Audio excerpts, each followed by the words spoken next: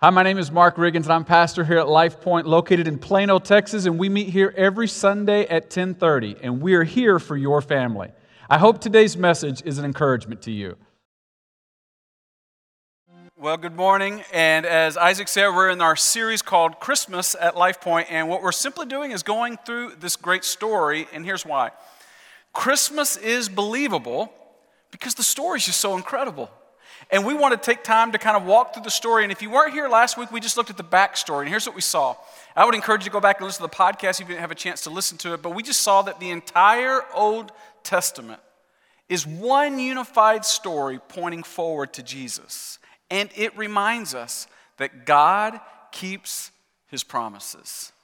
And though your story and your life is important, it is valuable. It is one sentence in the grand story of God. And today, as we continue to look at the Christmas story, today we really look at the apex, that great moment in the Christmas story, the arrival of Jesus himself here on earth. So I'm excited for us to talk about why that matters to you. But before we get going, I just want to share something a little personal today to kind of get us kicked off. In fact, if you were here at our last gather, I actually shared some of this there. And if you're new and you're wondering, what is gather? It is just a time we get together every once in a while just to pray for our church in the future. And so, quick commercial. In fact, the next gather that we're going to have is on January the 8th, 5 o'clock in the Connection Center. If you would like to put that on the calendar, you can. But at the last gather, I shared something personal that I wanted to share with you all. And the truth is, I have many weaknesses, but one of the weaknesses that I have is that I want to be impressive. And I know you're thinking, poor guy. Like, you want to be impressive and yet, right? But it is one of the weaknesses I had. In fact, I shared this relationship box last time that maybe helps you kind of think of it in terms of where you land on this scale. And this relationship box shows us that the further up we go, the more known we are. And the further out we go, the more accepted we are. And if you are unknown and unaccepted, then you are isolated. If you are more known but still unaccepted, you are rejected. And this is for all of us our great fear. If you are more accepted but still unknown, you're trying to be able to impress, which is where I live. But what we all want is to be fully known and fully accepted and to experience love. But in order to experience love, we must be fully known and fully accepted. Now, all of us are afraid of this, and all of us want this. And because we're so afraid of this, we either live here or here most of the time. And the way this looks is we will be isolated because we will have a shell, and we will think, I don't want to let them in.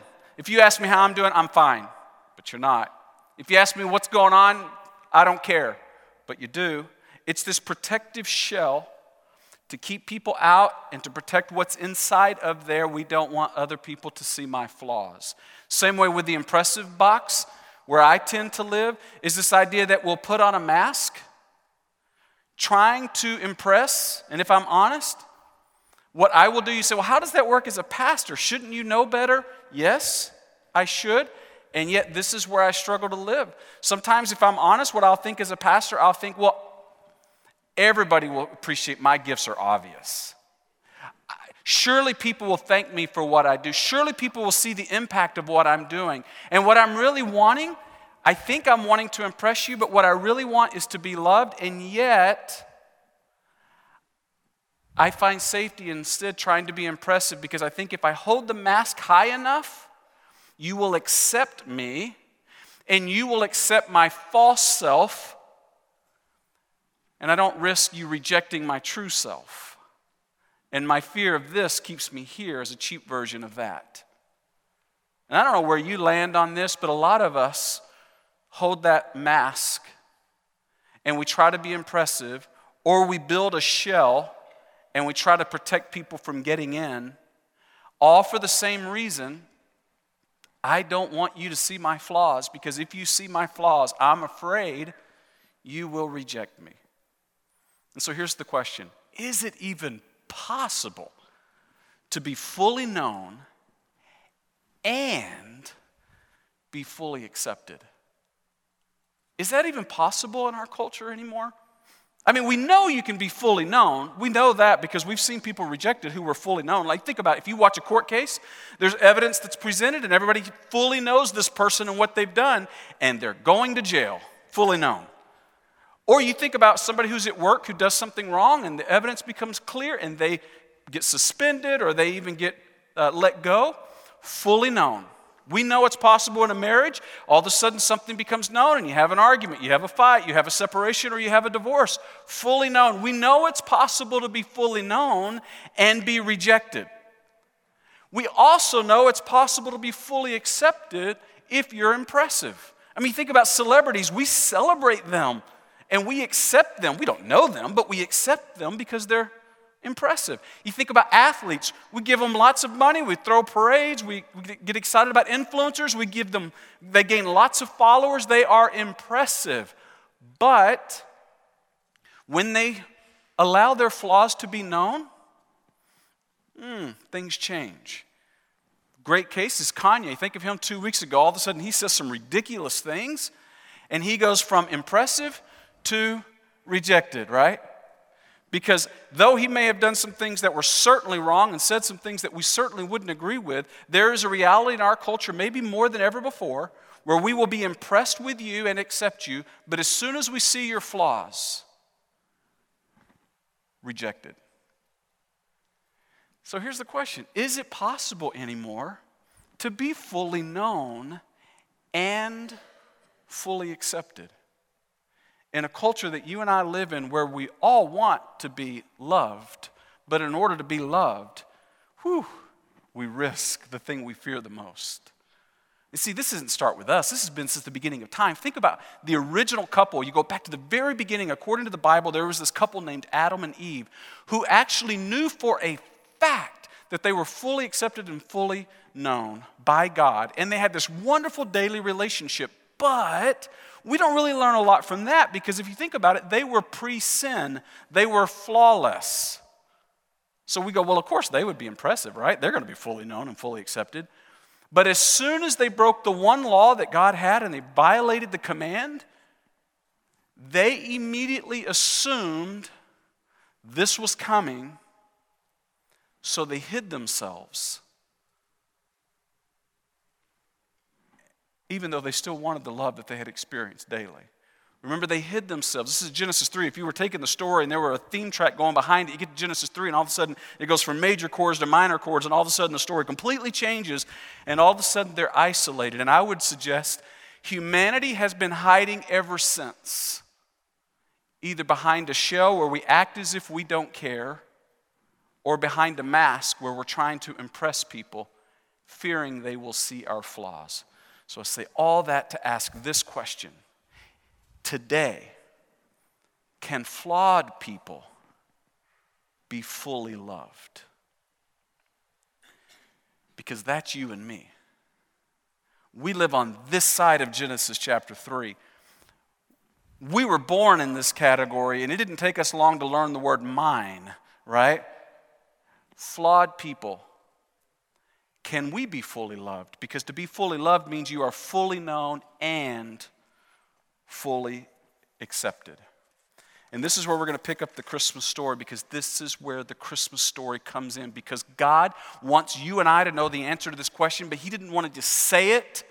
He wanted to show us the answer to this question that has been haunting every human heart. Because as soon as we recognize how flawed we really are, we immediately hide behind a mask or behind a shell. And God has said, okay, let me demonstrate to you once and for all the answer to this haunting question. Can you be fully flawed? Well, that's where the Christmas story comes in. The iconic part of the story, Jesus' birth. So if you have your Bibles, I hope you'll look with me at Matthew chapter 1. The very first chapter of the New Testament, Matthew chapter 1, verse 23. If you don't have a Bible, there's one there in your seat. You can turn it to page 783 and we'll look at it together. Matthew chapter 1, beginning in verse 23, it says, "The virgin will conceive and give birth to a son. Now, if you're new to church and you see that, you've got to be thinking, wait a minute, those two things don't match. A virgin giving birth, like that doesn't really quite measure up. The reality is the virgin birth of Jesus claims that Jesus was conceived apart from the normal reproduction process, but instead was conceived by supernatural power of the Holy Spirit, meaning he was conceived without sin. And you might be here and go, well, that's a pretty miraculous claim, and it is. You might even say, well, that would take a pretty big step of faith to believe such a thing, and it does. But what I would also challenge you is to consider maybe it also takes a step of faith to not believe in the virgin birth of Jesus. I love this quote by Glenn Scribner where he says, Christians believe in the virgin birth of Jesus. Atheists believe in the virgin birth of the universe. Choose your miracle. Both take a step of faith. And if you're here and you go, you know what, but the whole virgin birth thing, it's hard to get my arms wrapped around that, I would say, I agree with you. You say, well, then why does it matter? Well, let me just ask you to hang in there. As God's plan unfolds as we see it today, you will see at the end why it matters that the birth was from a virgin when Jesus came to earth. Now let's look at the rest of the verse because you're going to see something else that'll also take a step of faith. Here it is, the rest of the verse. It says, the virgin will conceive and give birth to a son, and they will call him Emmanuel, which means, say these three words with me, God with us. God with us. Now we're going to talk about that in a minute, but first I just want to pause and say, in every teaching series, we like to have one verse that we anchor the whole truth around, and this is the verse for this series, meaning I'm inviting you to consider memorizing this verse. And so I want to say it once, and then I want to ask you to say it once out loud with me. The virgin will conceive and give birth to a son, and they will call him Emmanuel, which means God with us. Matthew 1:23. Would you just say that out loud with me? Say it with me. The virgin will conceive and give birth to a son, and they will call him Emmanuel, which means God with us. Matthew 1:23. Now watch the end of this verse, because there is another miracle, there is another supernatural event that Scripture is revealing. That one of the foundational beliefs of Christianity is this, the incarnation. You say, now what's the incarnation again? The incarnation is that God is with us in Jesus, meaning Jesus is both God and man. He is divine and human. He is both. In other words, it's easy to think that God would come to earth in the form of an alien or float around in some kind of robe and do some kind of supernatural things from a distance. But instead, in Scripture, we reveal a God who was born of a woman and who came to the earth in the first century, speaking Greek and Aramaic like those in the region would, and speaking about the things that other people cared about. This is the God who came to earth. He was incarnate. He was both God and man. And you say, well, Mark, that's a lot to get my arms wrapped around. And I would say, I agree. You say, well, then why does it matter? Well, hang in there, because as the story unfolds, we're going to see why this matters. That Jesus was both born of a virgin and that he was incarnate. But the bigger question is, why did Jesus come in the first place? What was the whole birth of Jesus all about? And that's where I want us to back up 2 verses and let verse 21 answer that question once and for all. Matthew 1:21 reveals, she will give birth to a son, and you are to give him the name Jesus, because he will, say this with me, save his people from their sins. That's why he came. Why did Jesus come? Because he would save flawed people like you and me from our sins. He would allow people like you and like me to drop the mask and to come out from underneath the shell that we think we are protected behind. That he would come for our flaws and that he would save us from our sins. This is a really big deal. This is why he came. And you say, well, wait a minute. He's a perfect Savior. He came and he was virgin birth and he was incarnate. Why is that such a big deal? And the author of Matthew wants to declare the reason for the birth of Jesus was so that we would no longer have to wear the mask. We would no longer have to wear the protective shield. And that we could experience what we long for the most, and that is to be deeply loved exactly as you are. I love this quote from David Benner in his great book, Surrender to Love. He says, the deepest need for all human beings is to surrender to perfect love. And you may think, well, yeah, let me see it and I'll surrender to it, right? Perfect love sounds really good. All of us know love, but all of us know imperfect love. Raised by your parents, you may have had a parent or two parents at home, and you may have had good love, but like all of us, your parents were imperfect. They were giving you imperfect love. Just like those of us who have kids, we give our kids love, but it is imperfect love. If you're married, you are experiencing imperfect love. Through coworkers and friends, you experience and know firsthand imperfect love. But what is perfect love? And this is why it matters. That he was a virgin-born Son of God, because he was sinless and he was a Savior. He was and is perfect, and he offers perfect love. And this is not a love that we see anywhere else. This isn't a love that we've experienced anywhere else. This is a love that we long for, and yet we've often yet to fully experience it. And can I just tell you, just pause right now and say, as I'm going through this message, here's my greatest concern, is that many of you will sit there and at the end of the service, you will go, yep, I objectively agree to everything that was said. And you will walk out and not be experientially experiencing the truth of experiencing perfect love.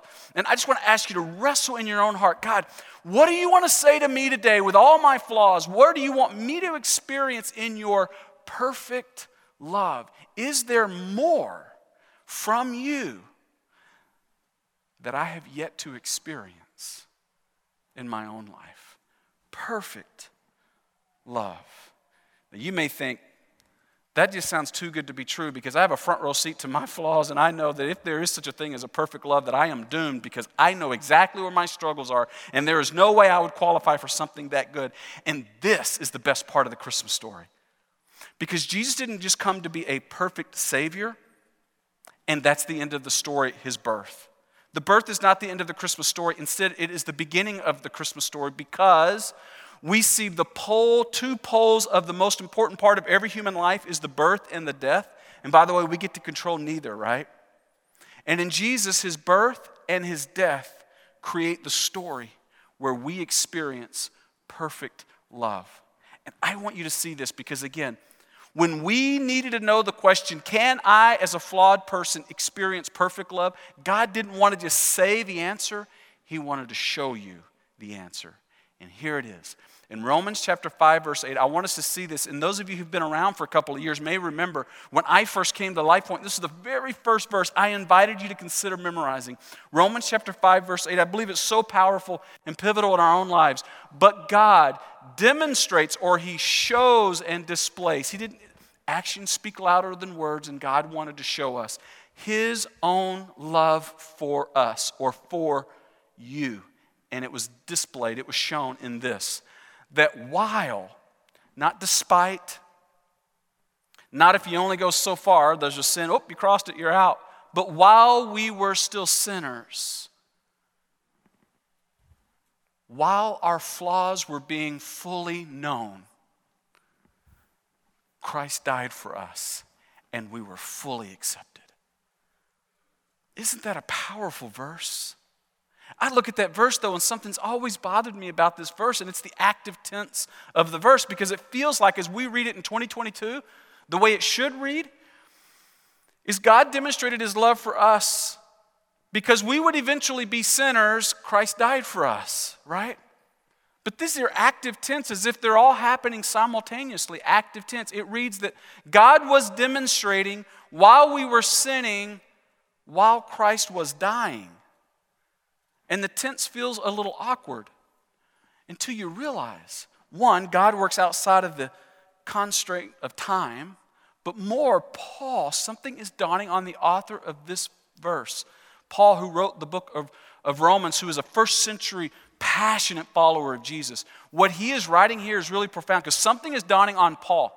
Paul, you remember before his conversion, Paul was someone who just desperately wanted to eliminate Christianity. And so because of that, he wanted to eliminate it from the Roman Empire. He was constantly arresting, persecuting, and executing Christians. Arresting, persecuting, and executing Christians. He certainly had a few flaws as a sinner. But something dawns on Paul that sometimes doesn't dawn on us. Paul realized that while he was arresting and persecuting and arresting Christians, God was demonstrating his love for Paul. That while Paul was arresting and persecuting and executing Christians, Christ was dying for Paul. And Paul is dumbfounded by the reality that he was fully known, even his greatest sins. And there was a payment he couldn't pay, the payment that God required, God offered. And on the cross, he was fully accepted. And that changed Paul forever, where he became so bold for God, a God who would offer him perfect love, that he no longer had to stand behind the shell or wear the mask, but he was boldly going forward saying, I'm telling you, God demonstrated his love for you. No matter what, Christ died for you. And he was forever changed. Paul was shouting from Rome, it is possible for flawed people to be fully loved. Why? Because God, our God, he loves with no strings attached. I love this quote. This is a quote from Philip Yancey in his book, What's So Amazing About Grace. He says, the Buddhist Eightfold Path, the Hindu doctrine of karma, the Jewish covenant, and the Muslim code of law, each of them offers a way to earn approval or to be impressive. Only Christianity dares to make God's unconditional love available to us all. You can't earn it. You can't achieve it. It's unconditional, fully known, and fully accepted. God, the God that's in this place today, if you are flawed, he fully loves you. He loves sinners. He loves people who failed. He loves people who are waiting to be the prodigal child and wanting to return. He loves waiting on going after and pursuing the lost sheep. He loves those who've been damaged along the way. God loves to fully know you and to fully accept you. His love is unconditional. So here's what I want you to do. I want you to personalize what Paul wrote in Romans 5:8, because this is about where you live today, not where Paul lived 2,000 years ago. And to personalize this truth by filling in this blank. Knowing your struggle, whatever that might be, for you it could be arrogance, it could be pride, it could be lust, it could be greed, it could be a lack of forgiveness or bitterness, but what is the thing you're struggling with? If you would just bring it in the forefront, like nobody's going to know right now, but you and your Creator. What is it that you're struggling with? What did you bring into this place? What is it that's at the forefront of your mind that if people knew, you would fear rejection?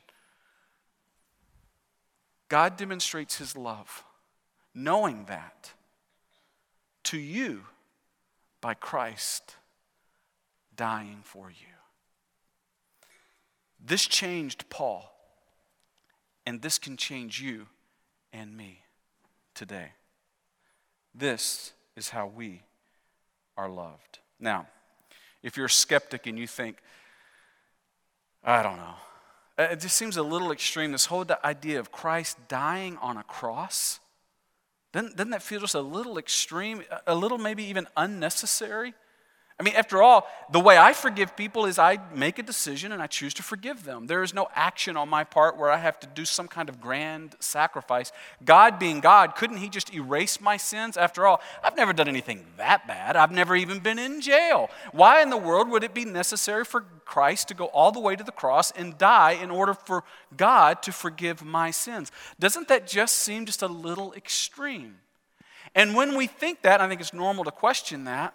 The reality is that reveals that we don't yet fully embrace the depth of the Christmas story. And to illustrate that, I haven't even gotten her permission, but sometimes I found as a parent it's easier to get forgiveness than permission. And so my daughter Reagan, who when she was 3 years old, she was singing up here this morning, and when she was 3 years old, we walked into her room, her bedroom, and she had taken crayons, and she had colored on the wall all 4 walls. It was her gift to us, right? And the little room had like a little bit of wallpaper, and then the rest was paint, and she just, drawn all over it and drawn all over it and drawn all over it. And Ginger, my wife, and I, we walk in and we see her contribution, right? Like she thinks like this is really something meaningful, and it's all, and in our minds, we immediately know what this mess means. This mess means we have to give a day now to clean this up, to go and get some wallpaper, to go and buy some paint. We're going to spend $200 or $300, and we're going to invest an entire day. I could look at Reagan and I could say, listen, I need you to go to the store. I need you to take $200 or $300, and I need you to go and you need to fix this. And she's like, what? Like she has no resources. She has no ability. Instead, she looks and we say, you've made a mess, and she goes, sorry, Dad. Because she has no ability to appreciate the impact of her actions, and she has no resources to fix the problem. And this is us. When it comes to our own life and our own flaws, we have no ability to fully understand the impact of our actions and the darkness of it all. And we have no ability to fix the problem. This is the beauty of the Christmas story, that Jesus' birth and his death demonstrate that we are far worse off than we could ever imagine, and yet we are far more loved than we could ever dream. This is the hope of the birth and death of our Savior.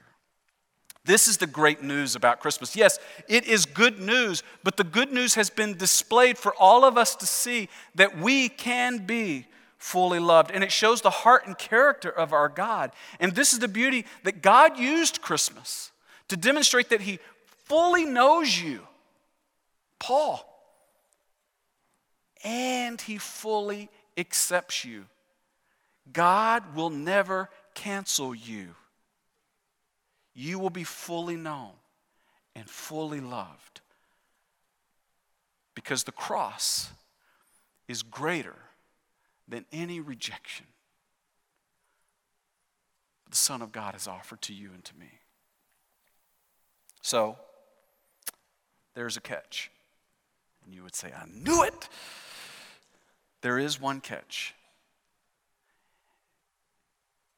Perfect love demands surrender. You can't earn it. You can't achieve it. You see, I love that old song. When I grew up in the church, there was a song that we used to sing. Nothing in my hands I bring, simply to the cross I cling. Perfect love you must surrender to. It cannot be earned. But here's a confession. Sometimes I kind of resent that. I want to contribute to it. I don't want to hand out.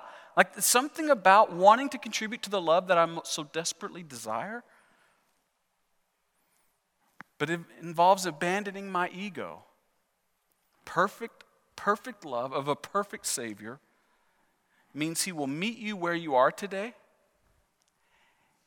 and he asks you to open your heart and surrender to him, and then receive the love that you so desperately long for. And you will be perfectly known and perfectly accepted. I just want to take it a step further and say, if that's you today and you're like, you know what, I want to take that step, we don't want you to leave without taking that step. We would invite you right after the service. You can go here behind the tech booth, and there's an opportunity for you to pray right here in this room behind those curtains, and there'll be some folks back there after the service to just pray, say, hey, look, I want to take that step of surrender today.